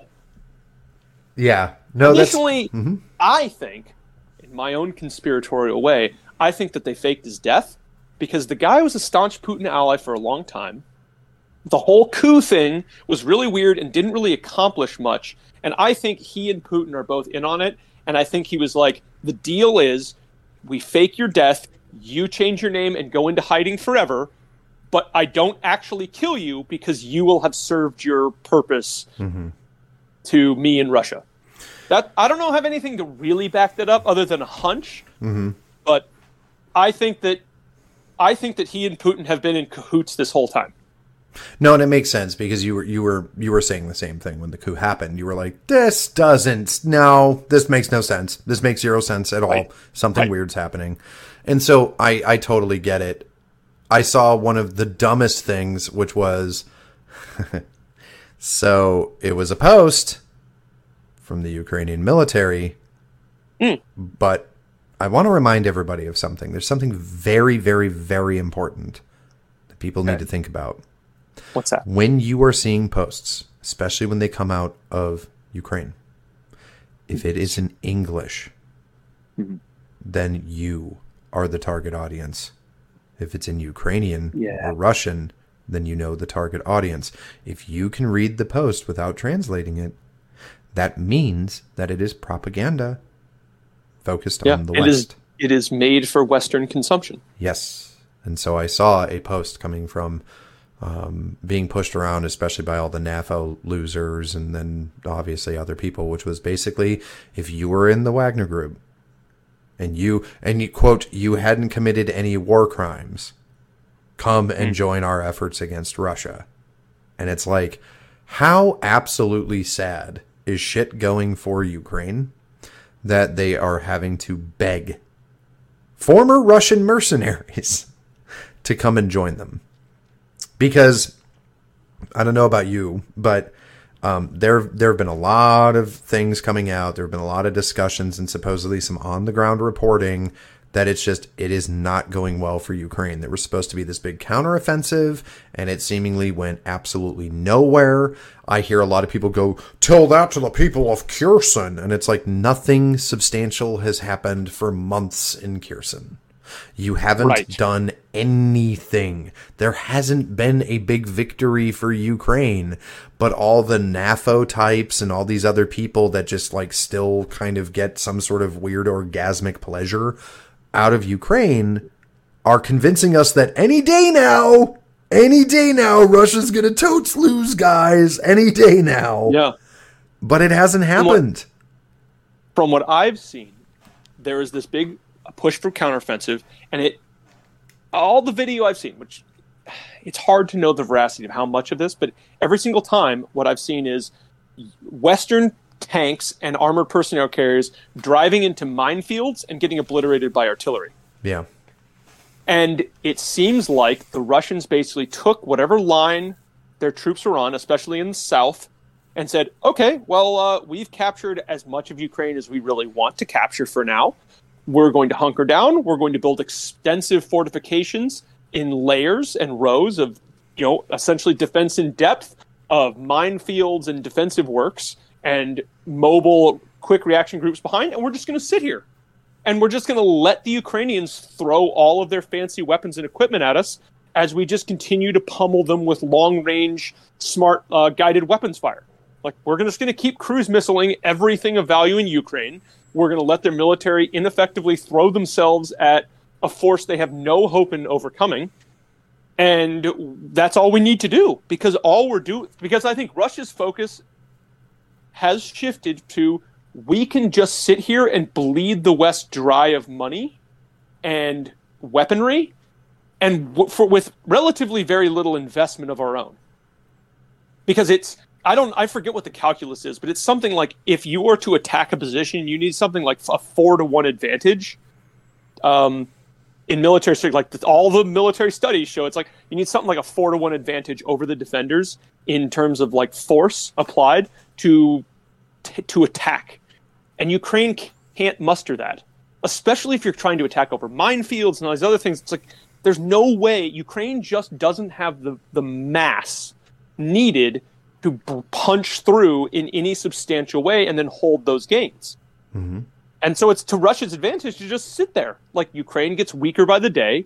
The West is depleting its resources that it can't conceivably recoup. Like, we don't have enough factories building artillery shells to last Ukraine more than this year. And that's depleting all of our own military stockpiles of artillery shells. How many Javelin missiles do you think are built every month new from the factory versus are expended in Ukraine? It's not a favorable advantage. Soon the West is going to be essentially out of armaments. Mm-hmm. And Russia will be sitting there going, okay, great. Even if Russia depletes all of its highest in weaponry, they still have enough regular dumb weaponry to just be like, okay, great, now the tanks are just going to roll towards Kiev, and there's no Patriot missiles left. You've expended every Javelin. There's no fancy anti-tank rockets left. We can shoot down however many F-16s you fly in here, and with just dumb artillery shells, tanks, and stuff, basically with 1980s technology, it's fine, because all the fancy modern magic tech just can't be applied in enough numbers to make a difference. So I think Russia's just waiting. They're just sitting there waiting for all the West to exhaust itself. Yeah, and need I remind everybody that we're heading into September, which is going to start the fall, and it's going to move into winter. Ooh. And winter in Ukraine, if they haven't accomplished anything, that's it, man. I mean, let's just say Western armies in Ukraine in the winter have not defeated the Russian armies in Ukraine in the winter. People don't beat Russia in the winter. Simple as that. Even if Russia can't advance very well, because winter is hard for both sides, Russia still is. You can't defeat Russia in the winter, even if you can. But all you can do is stall their offensives. And if you're already stalling their offensives, if already you can't take Russian positions, when winter hits, you're going to be at an even greater disadvantage, and there's going to be absolutely no hope of pushing the Russians out of territory they've already captured. Yep. And then it will take, and then in the spring, when everything thaws, the ground becomes a morass of mud. Yep. So you have to wait until probably next summer before the conditions in Ukraine will be conducive enough to making any kind of offensive. This is why it was supposed to be a spring offensive. Right as the ground starts becoming solid after the crazy mud fest of early spring, that's when you go on the offensive. And then you have all summer to do an offensive. Ukrainians couldn't do it. It's stalled out. Instead of the spring offensive, it became the summer offensive. Instead of the summer offensive, it's now becoming the fall offensive. And you just don't have the time to have an offensive making substantial gains before winter hits. And so anyone that thinks Ukraine's going to push the Russians out of Ukraine